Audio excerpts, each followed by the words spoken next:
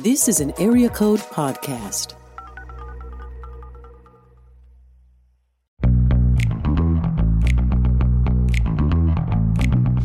You're listening to Table of Malcontents, where Aaron Armstrong, Dave Schrader, and Scarlett Hildebeidle talk about the books they love and a few they really don't to help you be a better reader.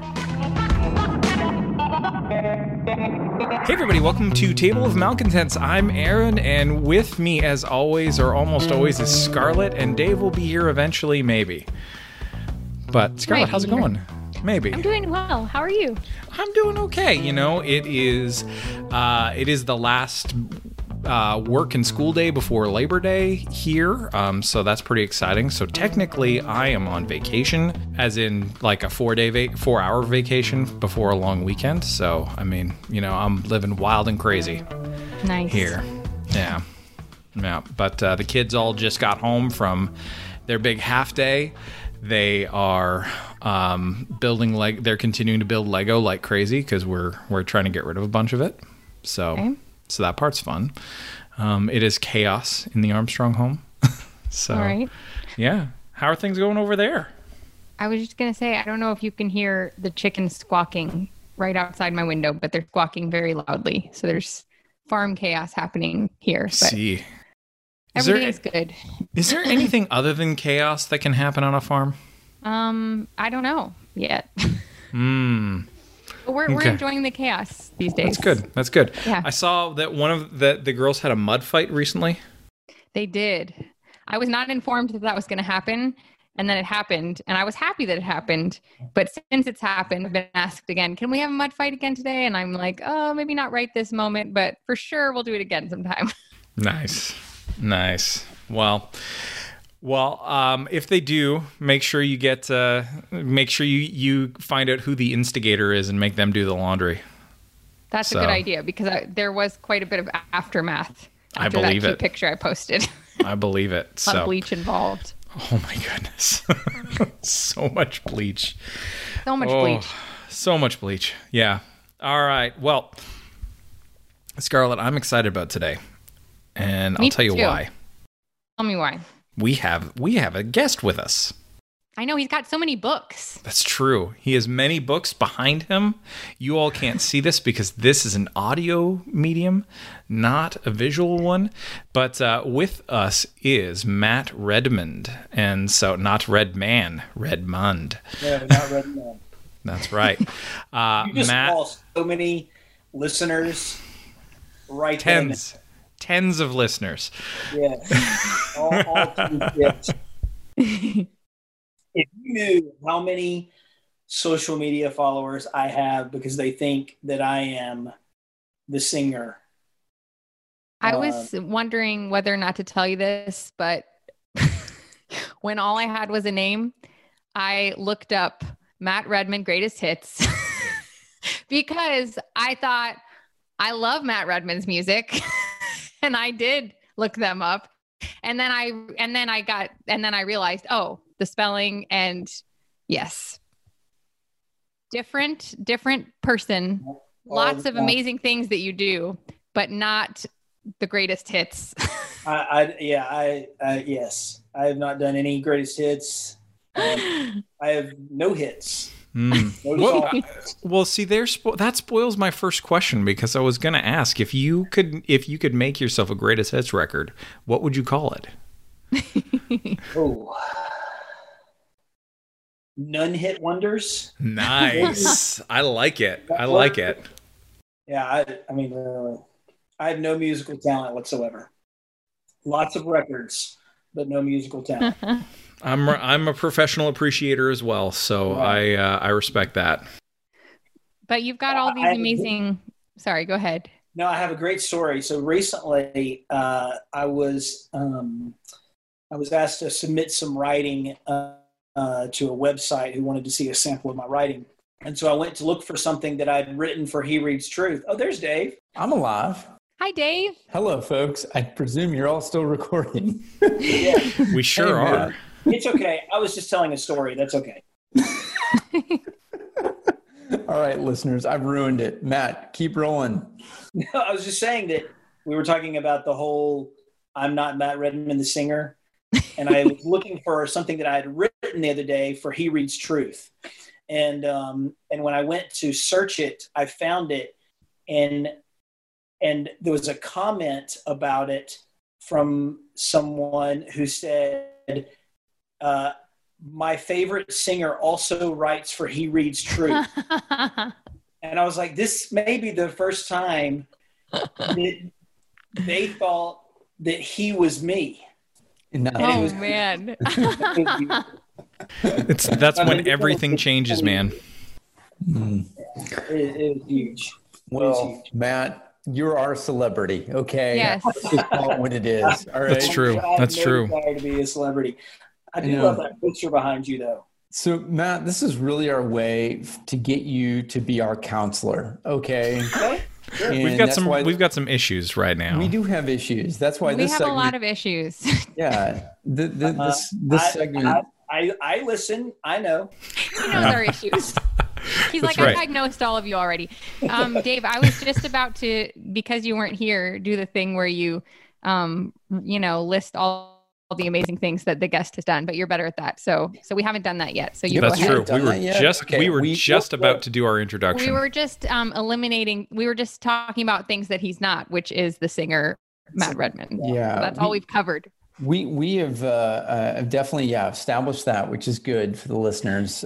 So if you're disappointed, do not be disappointed. This is the real Matt Redmond. And if you are disappointed, voice your disappointment with a 5-star rating and review on Apple Podcasts. Shameless. Here's another shameless one right here. Right here is Matt Redmond. He is not mundane. All right, nor is God. He even wrote a book about that. All right.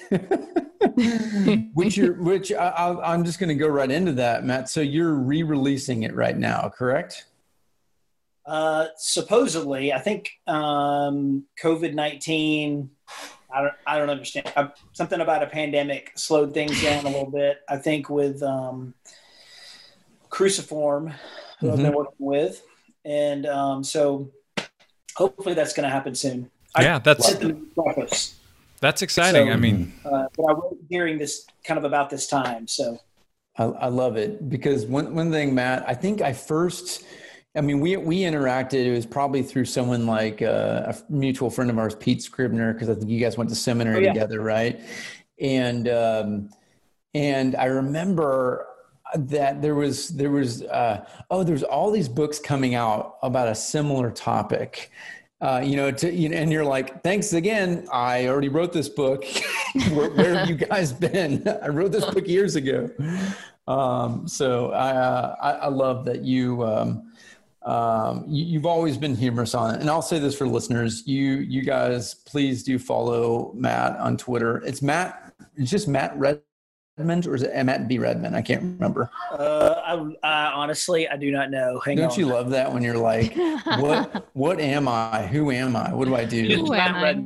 It's just Matt Redmond with a D at the end. But see, that's a good segue into keeping things in line with Cruciform Press, since they have a book called Who Am I by the late Jerry Bridges.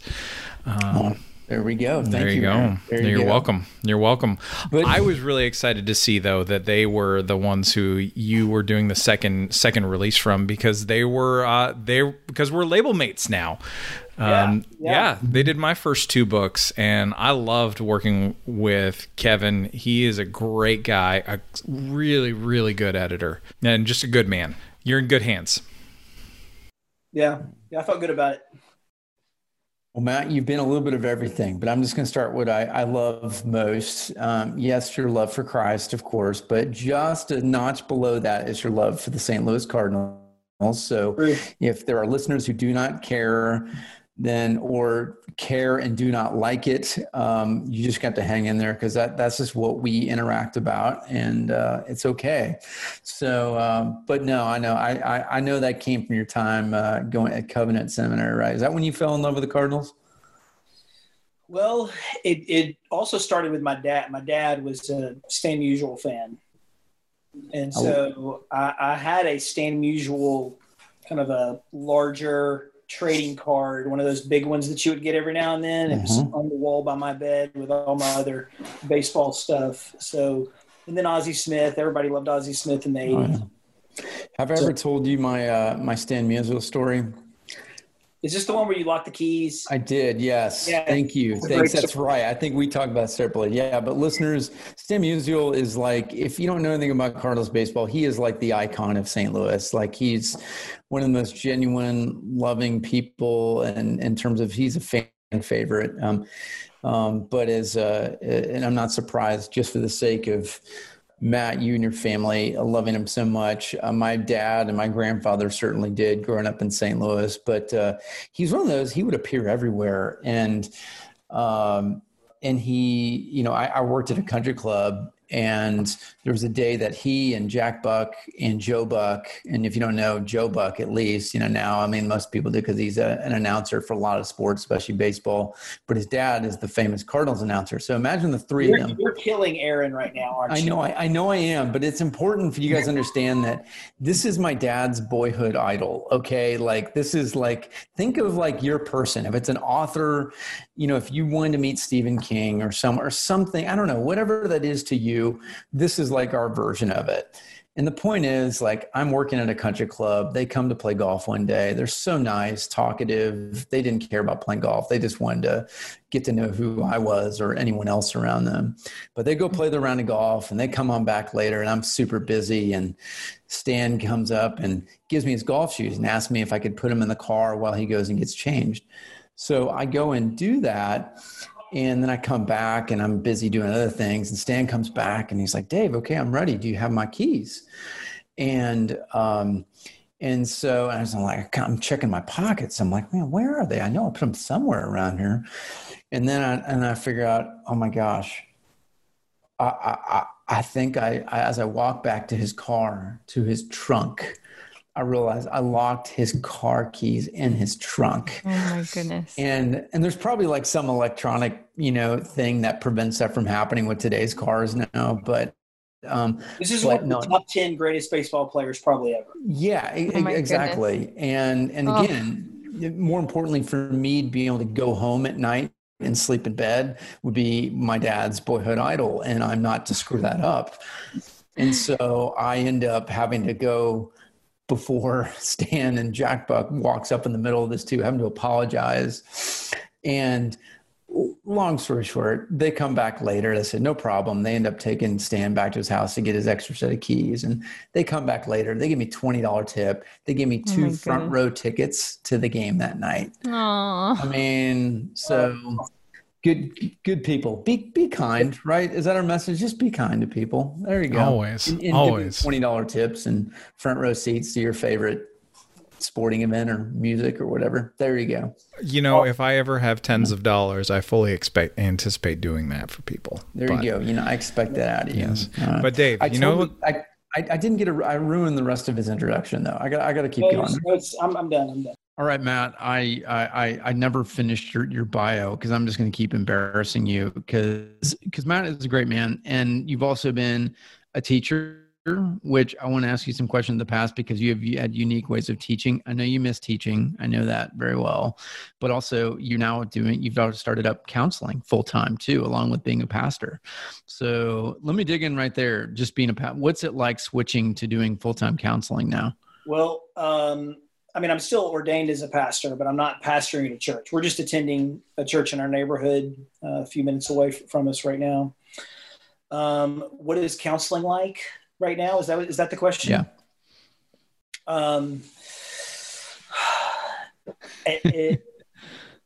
I'm not even sure I've been doing it long enough to know. It's really, in so many ways, it's great.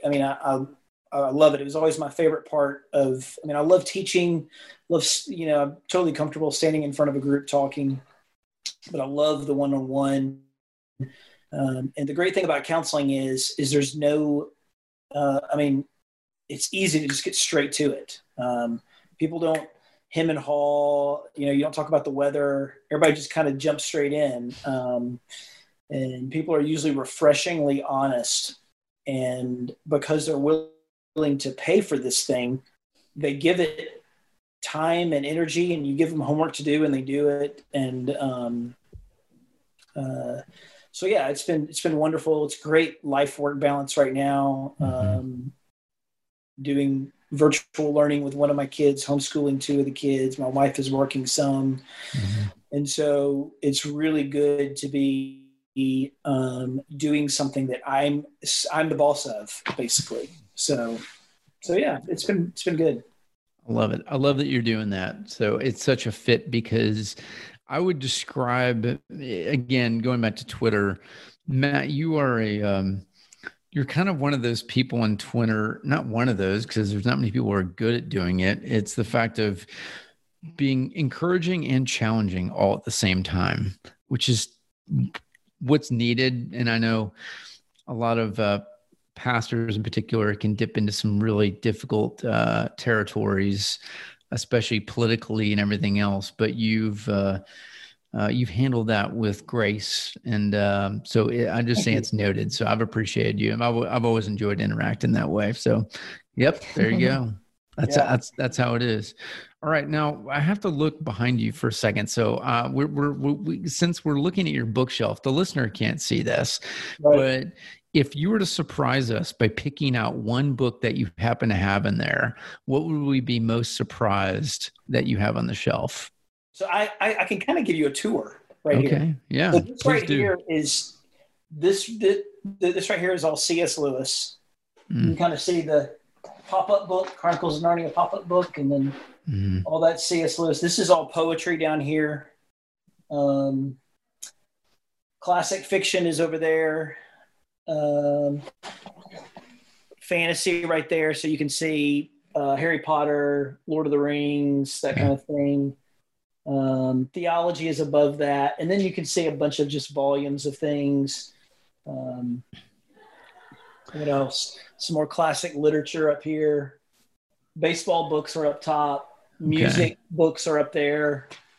I got a whole Dallas Willard section. And then books I've been reading this year that I'm trying to keep up with. Yeah. I have a Bach shelf over there of just Bach books about. Isn't that weird? That may be the weirdest section. Let's pause right there for a second, because I love that you have a bunch of Bach books, and I've heard you've talked a lot about Bach. Tell us why we should read about Bach. Okay, that's actually easy. I mean, he is known as probably the best at what he did. So if you talk to, you look at polls of the greatest, it's generally going to be Bach, Mozart, Beethoven at the top, right? And most people are going to put Bach at the top. I mean, he was their predecessor. They would have thought Beethoven and Mozart. So he's the best at what he did. But he was also a very committed believer. I mean, you don't have to read very far into his bio. There's actually a whole book called Bach and God that is basically an argument by a person who does not believe in God, that to understand Bach, you need to understand about his faith. And so I think that's one reason why. I mean, as a believer, everybody thinks he's, whether it's Sting or, the lead singer, formerly of the Police, you would credit him as an influence.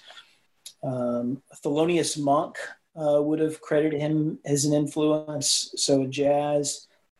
So I think that'd be one reason. There's not a whole lot of historical information out there about him, but very interesting to read about him. Sure.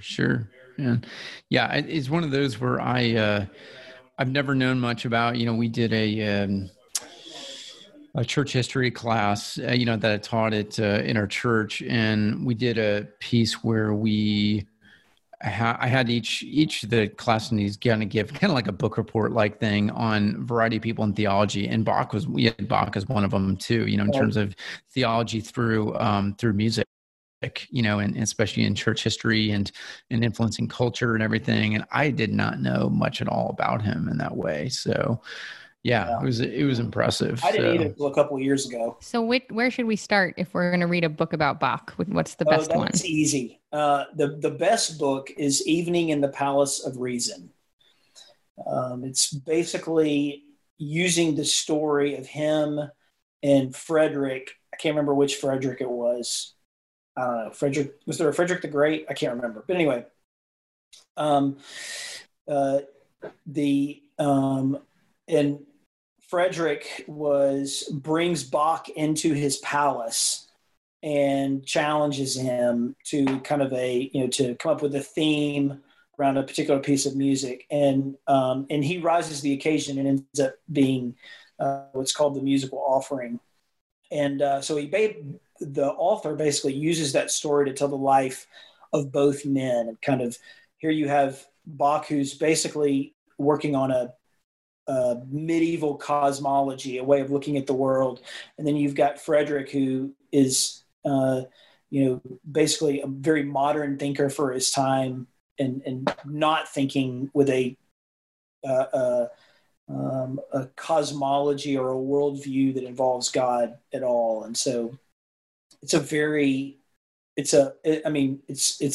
interesting read for, even if you don't care about classical music a whole lot, it's still a very interesting read. It's basically popular philosophical history. I like it already.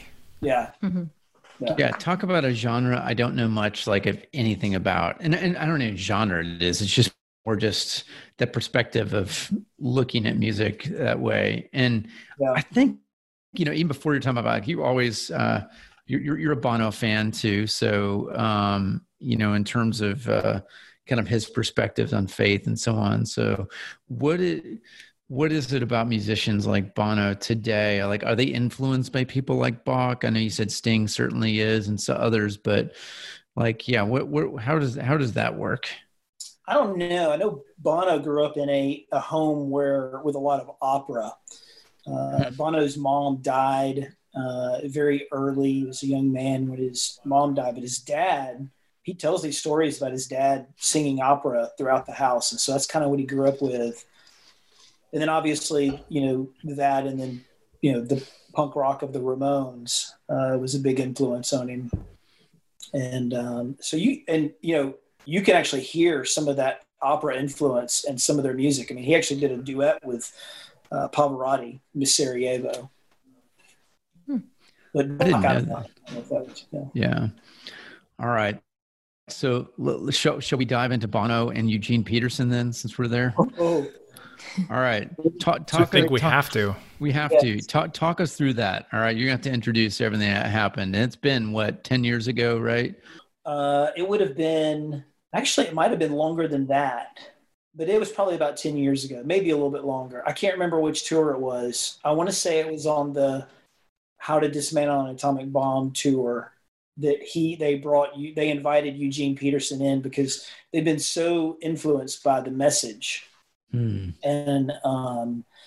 so they would, on some of their tours, I can't remember which tour it was. It might have been Zooropa or maybe even Achtung Baby or something like that. But they would use confetti, and the confetti was Bible verses from the message. Hey. And so anyway, the Bono became a huge fan of Eugene Peterson, and they brought him in, met him, and then of course the video showed up with what's his name from Fuller a number of years ago. So it's interesting because, I can't remember, did a book come out of that project too I know about not the message, I'm talking about the Psalms, because I remember watching some of the videos they did, but I didn't know if like a book came out of that. Do you all remember? I don't know of one. Yeah. No, I think there's just the film. Yeah. And just in case our listeners don't know, tell us a little bit about that film, because I thought that was interesting, just a way to look at the Psalms in a new way. And I know the Psalms are such a unique part of the Bible. But I thought it being one of those fascinating intersections, how music and writing come together. That is, sometimes a lot of people look at Christian music today and without going too deep into that, because I think there's a lot of them who do it well, and there's those who struggle with it clearly in terms of like, what's the purpose of it? And mind you, I work for an organization that promotes Christian music, so help me stay employed, please. Remember, our golden rule hasn't gone away, Dave. Don't get fired.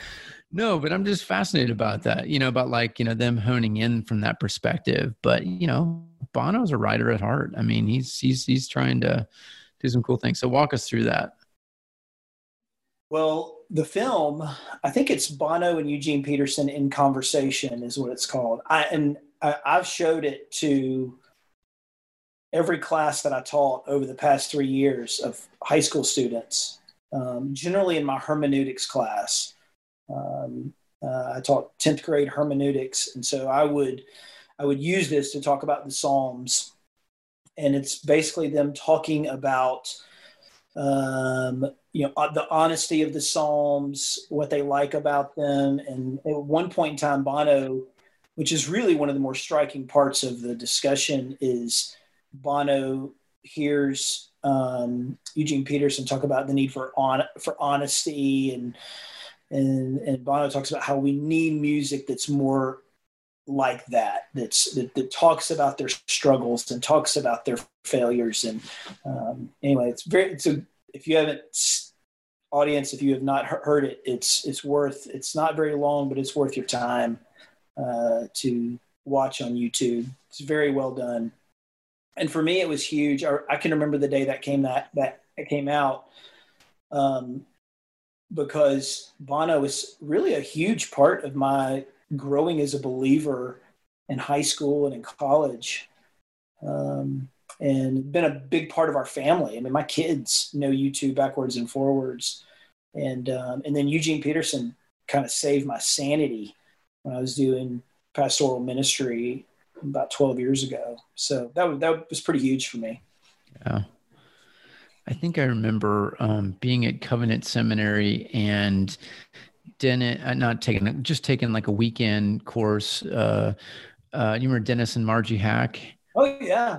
Rants and Bullshit. Yeah. So they were in, and it was a Christ and Culture like weekend, and they brought in a lot of U2 music and a variety of things I thought was really fun, and a lot of other literature. I mean, I think here you are, Covenant Seminary, kind of the heart of the PCA world, right? And here they are digging into how we can look at pop culture, with the lens of being someone in Christ, and what is that, and what do we do with that? But I knew I always loved U2. I knew I always loved a lot of these artists, but I think I don't know, it gave me a greater appreciation of it, that's for sure. So I always enjoyed their seminars. They were fun. And since this is a book podcast, there's a fantastic book called Bono in Conversation. And basically the whole book, y'all probably talked about this already. We haven't talked about the book, but I think I read it about 10 years ago.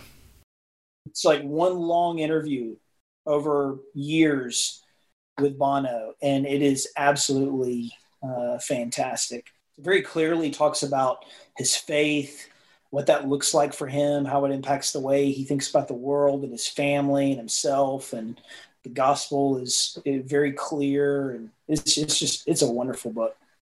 Yeah, that was something that was really impressed upon me reading it when I did. I mean, that was back when I still lived in Canada.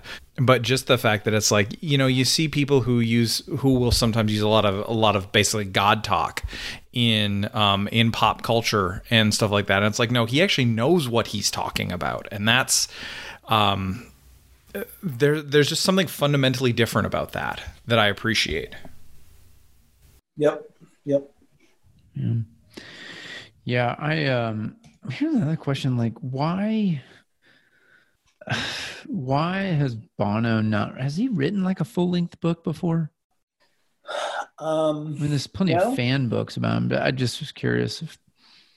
No, I'm assuming he's got to be working on a memoir of some kind. I would hope so. Yeah.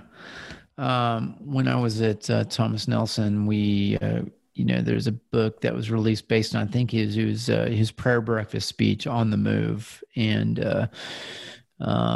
it was powerful, but it was a neat, book. And I think this was like 2005, probably something like that. I think the book came out a couple years later, but I thought it was, he's full of great songs and speeches, certainly in terms of challenging people. But yeah, it's I don't know, it's fascinating. So So, am I in the minority that hopes that he never actually writes a book?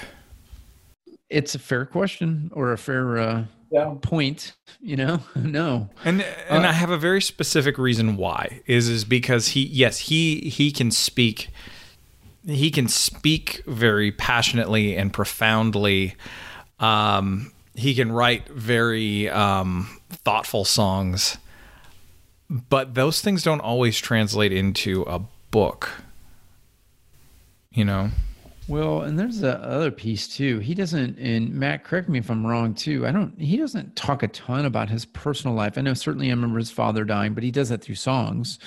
He's done that about his marriage. He's, about being a father, but he doesn't talk a ton of details. And there's, I understand trying to keep your public life public and your private life private. But the problem with the book is that people want you to be really vulnerable for it to work well.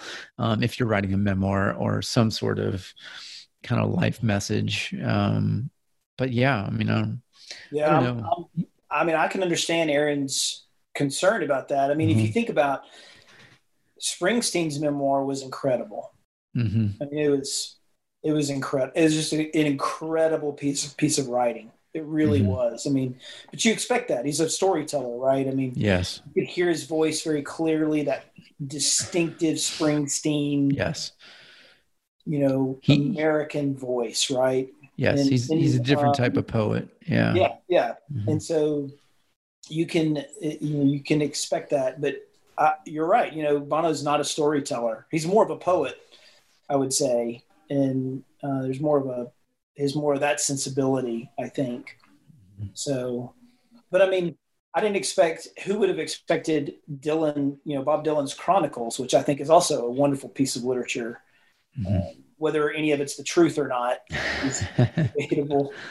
But I love that book, and I'm not sure I would have expected that until I read that it was amazing. So, yeah. Aaron and Scarlett, have you read many just music bios, kind of like what he's referencing? Because I've not read Springsteen. I've heard it's amazing, just like you said. But yeah, I have read a few myself. I have a basically my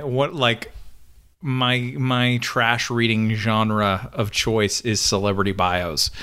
So it's just something I can turn my brain off on and just enjoy sometimes. Because they often actually surprise me when they're good ones. I have a list of ones that I want to read more than ones that I have read.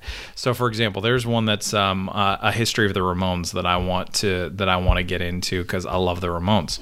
That's actually a really good book if it's the one that I've read. Which is the one that you read? I can't remember the name of it. It was 15. It's definitely that one. There's a book that is actually by Dave Grohl and his mom, and he inputs a little bit. That's actually one that I want to read too.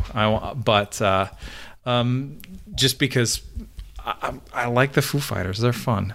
They're a good live band, man. Really good live band. But yeah, Scarlett, what about you? I don't think I have anything to contribute. I don't know that I've read. I don't know. I don't think so. Well, it begs the question. Because I'm in that same area with you, Scarlett. I've read a few, but certainly not a lot. So you're saying we need to read Springsteen. We need to do that, right? Yeah. I think there's some content. Let the pause be there with the air quotes. That's right. But yeah, I think it's a wonderful read. Somebody I grew up with. So I thought it was amazing. It probably depends on the kind of music that you like too, what you should read. So there's a lot of great jazz biographies out there. I realize I'm probably the minority on that subject, but there's, some of them are really thoughtful and fairly deep, but there's a lot of them. The one about Tom Petty, the biography by Zanes, is that who wrote it? the guy that was in the other band. I can't remember the name of that band, but that's a fantastic biography about Tom Petty too. All right. So when somebody just asks you, this could be any book, like they say, hey, what is your like go-to book recommendation for someone who says, I want to get into reading. I want to get into something like good, deep, thoughtful reading. What do you go to? I don't know how to answer that, honestly, because I mean, stuff like Harry Potter's easy, I think, for people. I love those books. I love Chronicles of Narnia, but I also love, I'm probably the only 48-year-old straight man who loves Jane Austen and thinks she's the greatest. I think she's the greatest writer in the English language. So I realize I am, again, I don't That's a know bold statement. outside of C.S. Lewis thought that too. So, oh, really? Is he quoted saying that? oh yeah, he loved all. Okay. Yeah. Okay. Yeah. And, but I, so if it's a female, I will certainly recommend Austen. Yeah. If it's a male, I may recommend Cormac McCarthy, like The Road, which is one of those books that I think about constantly. So yeah, I think about Sense and Sensibility and The Road. What a combination. My wife hasn't figured me out either, so It's not meant to be that way. Don't worry. Yeah. I think that's a good combination there. All right, I'll dig in just a little deeper since you're a C.S. Lewis fan. And Scarlett has shared her favorite, right? Your favorite not only of the year but of all time, right? Okay. Okay. All right. So which? I guess so. He's got so many good ones, but yeah, The Great Divorce is my favorite. But also, I just read it, so. That's usually how it works with Lewis. That's another book that I think about all the time. And I haven't read it in years, but I think about it. It's one of those books that you kind of keep reading after you're done. Yeah, I love that one. So you want to know my favorite C.S. Lewis? Probably A Grief Observed. I know that may be a weird one, but it's one of those books that when my dad died in 2013, my mom read it. It was really helpful to her. And then when she died, I read it again, and I read her copy. So for some reason, that's the book that's kind of and that was less than a year after my dad passed away. So that was so that's kind of become my favorite book. I mean, by him, I think it's a raw, profound book. So yeah, probably that one. Either that or Till We Have Faces. I've never read that. Me either. Brandon just handed it to me after I finished The Great Divorce. He's like, okay, read this one next. Because I've read a lot of Lewis, but I haven't read that either. It's not like anything else he's written. And if there's an intro, I would read the intro beforehand, but it's a beautiful book. It really is. My sister, I'm trying to think, I think that's when she fell in love with C.S. Lewis. And here's someone who, doesn't have that type of active faith. I'll just kind of leave it at that. But she discovered that and just, that was amazing. This is like her teenage years to 20s or something like that. I think that was the first time I'd heard about it. That was probably my first C.S. Lewis book I heard about. But yeah, so I have a copy of it. I just have not read it. So, all right, you're pushing it up the list. And Great Divorce. Surprised by Joy, if you haven't read that one. Oh, yeah. Scarlett, Have you read Surprised by Joy? I don't think I've read that one. I don't remember it anyway, so I must not have read it. I mean, I've read all Narnia ones, and the most famous ones, but Screwtape Letters. So I have it. Okay, there you go. Well, and if not, I mean, certainly you've read a fake quote or two from it around the internet. So, yeah, what's going on with that right now? I know everyone's referencing. What is the quote? You have to read it out because I saw someone referencing it, and it's a joke that I'm not up on. It's about politics, and I'm just surprised there's not enough people that think it's too perfect. Number one, it's really short. It's like one paragraph, and none of them are that short. It's very tight. Here's what it says. My dear Wormwood, be sure the patient remains completely fixated on politics. Arguments, political gossip, and obsessing on the faults of people they have never met serves as an excellent distraction from advancing in personal virtue, character, and the things the patient can control. Make sure to keep the patient in a constant state of angst, frustration, and general disdain toward the rest of the human race in order to avoid any kind of charity or inner peace from further developing. Ensure the patient continues to believe that the problem is out there in the broken system rather than recognizing there's a problem with himself. Keep up the good work, Uncle Screwtape. It is most definitely not from the Screwtape letters as entertaining as that quote may be. It's got too much 2020 in it. Well, it's got a whole lot of 2016 in it, because I do not remember seeing that anywhere before 2016. But as Abraham Lincoln told us, don't believe everything you read on the internet. That's right. So that poster's up in my daughter's class right now. It always makes me smile.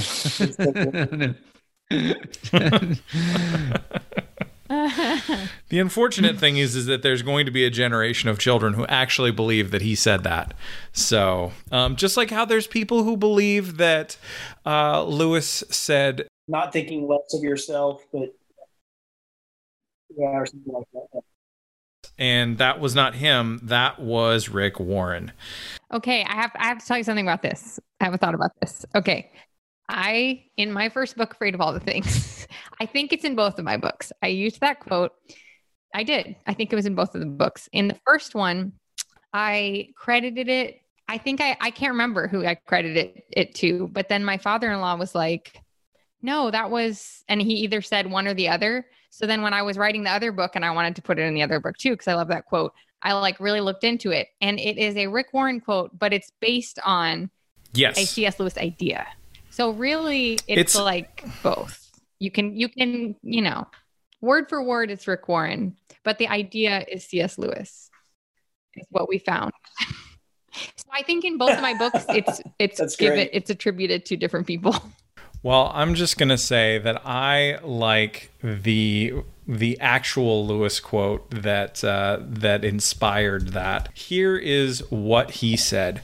A really humble man will not be thinking about humility. He will not be thinking about himself at all. Much more profound. So that's and that is coming from, of course, Mere Christianity. See, maybe that's my favorite, but I read that. That was the first one I read. Well, that's not true. I read Narnia first. That's okay. Most people do. But when I was like sixth grade was when I first read them. That's much punchier, like an Eric Metaxas on the Run. Ooh, too soon. Sorry. It's staying in. That. 100, including this interchange, is staying in. So, you take your shots where you can get them, and apparently so does Metaxas. So, and it just happens to be when someone's riding a bike. But anyway, I'll just say this one thing. That sparked joy on the internet for me that day. The meme continues to spark joy. I just thought it just, you know what? I needed a laugh on a day like that, and it was there. So I just say thank you. Keep going, Aaron. Sorry. Matt, you asked us an important question that Dave and I discussed last week, and I want to revisit this because this is important. This is the deep issues that people listen to this show for. You asked us a question, which is, what is one of the worst trends in evangelicalism, and why is it the Enneagram?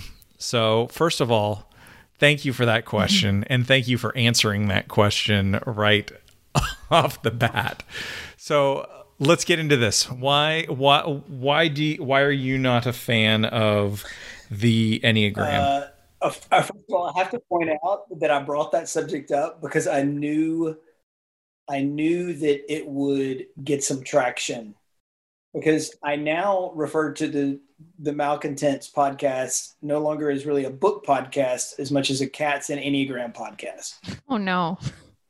Yeah. Oh no. Now it all depends. Podcast. Are we talking about making fun of the Enneagram or?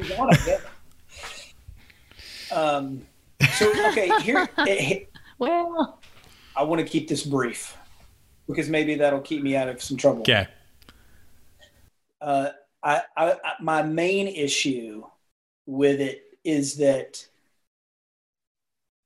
what it does is it basically will set people up to go, well, the reason why I am doing something is because I am this kind of personality. And the reason why, and maybe even worse, this is why you're doing something is because you're this personality. I think it does. It makes us judgmental and it makes us excuse ourselves a lot of for people things. think that way, and they have really good intentions. I truly do. I think there are probably people writing about it and who are using it in even counseling to do that. But I actually recently had somebody that I was counseling who basically said that about themselves. And it bothered me a lot to hear that, because it really did kind of feel like I'm excusing. I do this not because I have a problem, but because I'm this kind of personality. And so yeah, that's my main issue. I mean, should we have some concerns about its origin? Yes, I think that's probably true. I'm concerned about anything that comes out of the 1980s, personally. Oh, look, it's more ancient than that.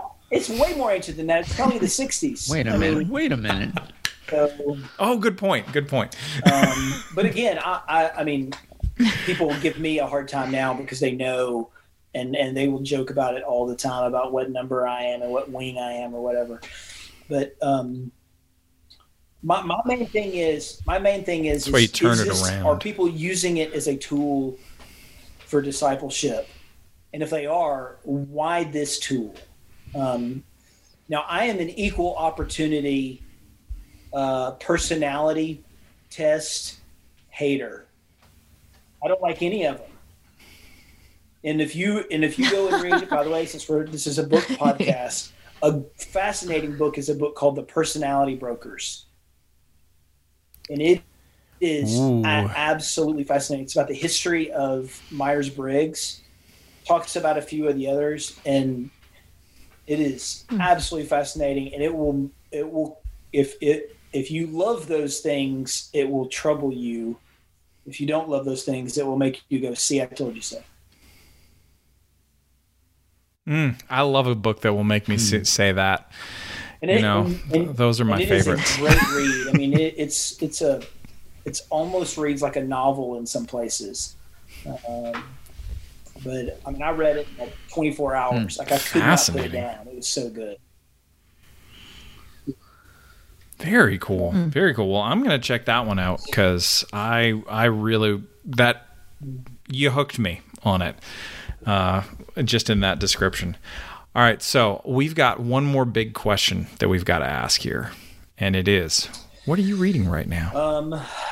Well, I'm teaching, Aaron, I told you about this. I'm teaching a class on Monday nights. Some people had just asked me to do this, and I'm teaching through The Divine Conspiracy by Dallas Willard.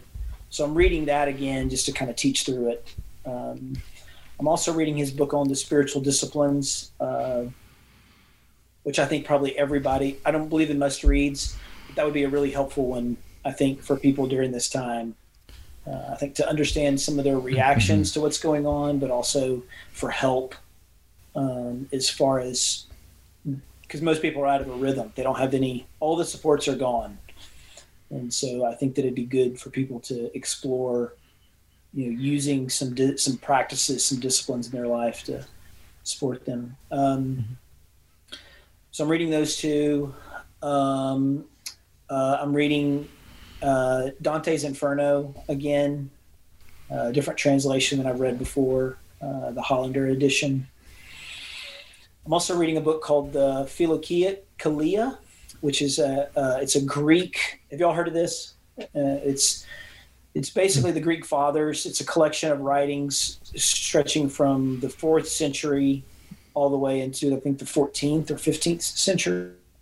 And basically these writings are used by the Greek Orthodox faith. And it's just a fascinating read. It's something totally new to me to explore and to look into this branch of Christendom that I don't know anything about. And Philokalia is love of the beautiful. So cool. A lot of great writing. What else? I'm always reading a bunch of books at one time. I'm also reading the most recent I love it. book about Bach, Bach's musical universe. I don't understand most of it because it's all about musical theory, and so I'm clueless most of the time. And but I'm still doing it, and I'm still trying to. Of course, you're doing that. And then I'm also reading Sense and Sensibility. So very cool. I love it. Nice. Again, nice.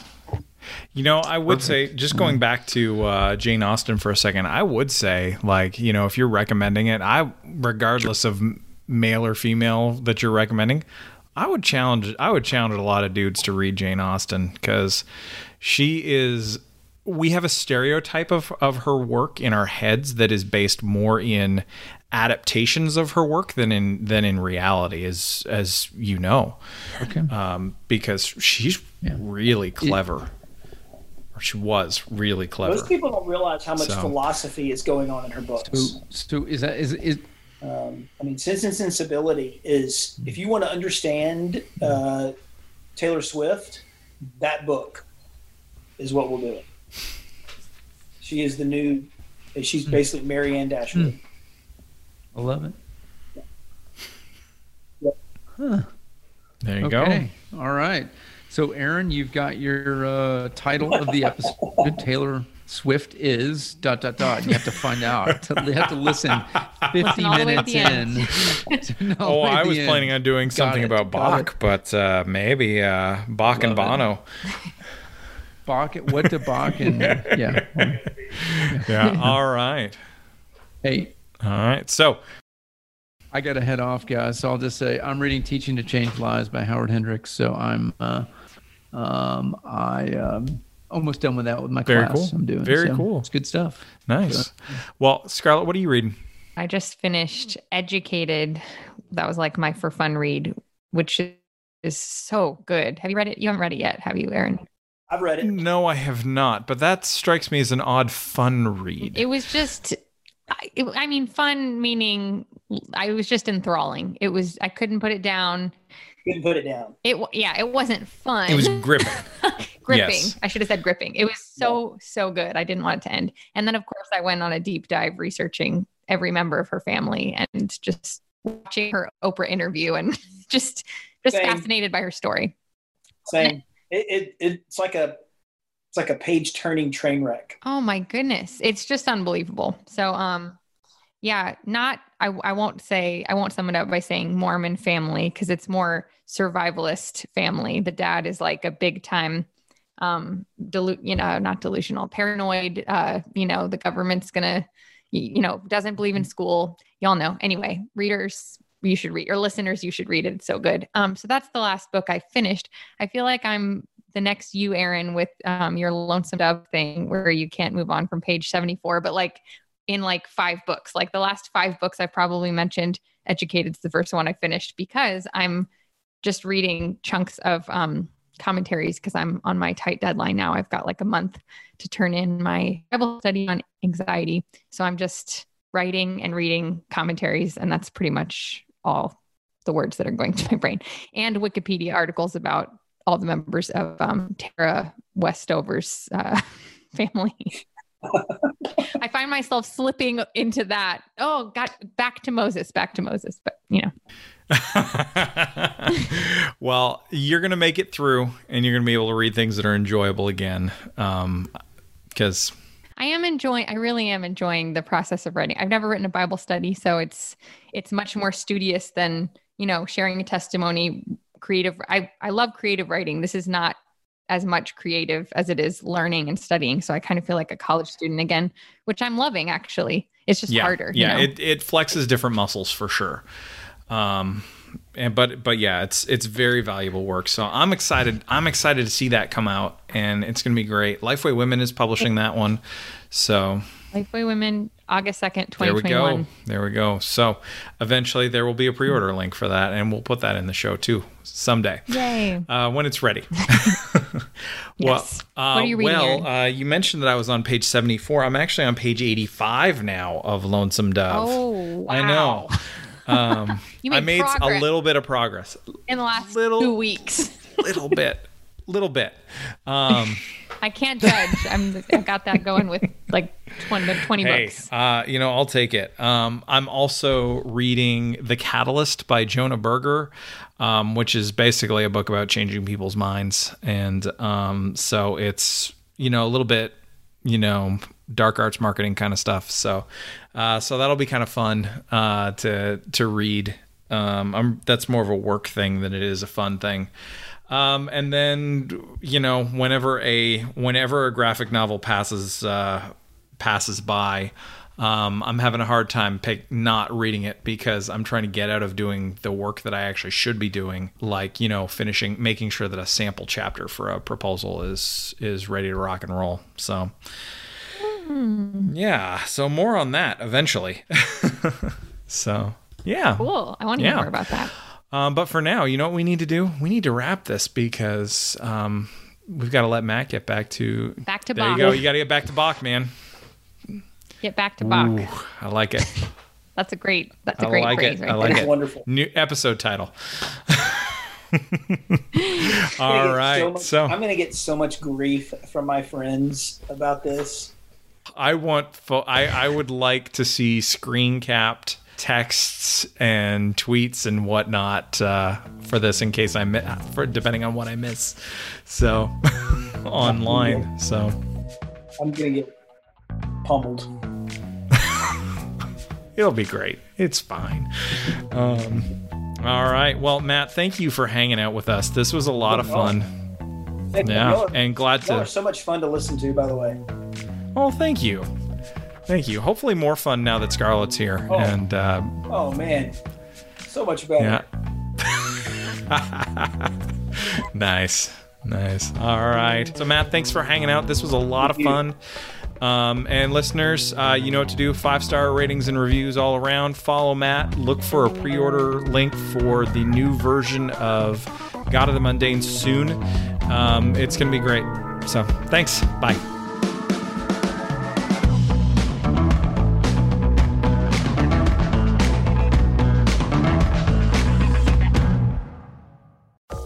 This is an Area Code Podcast.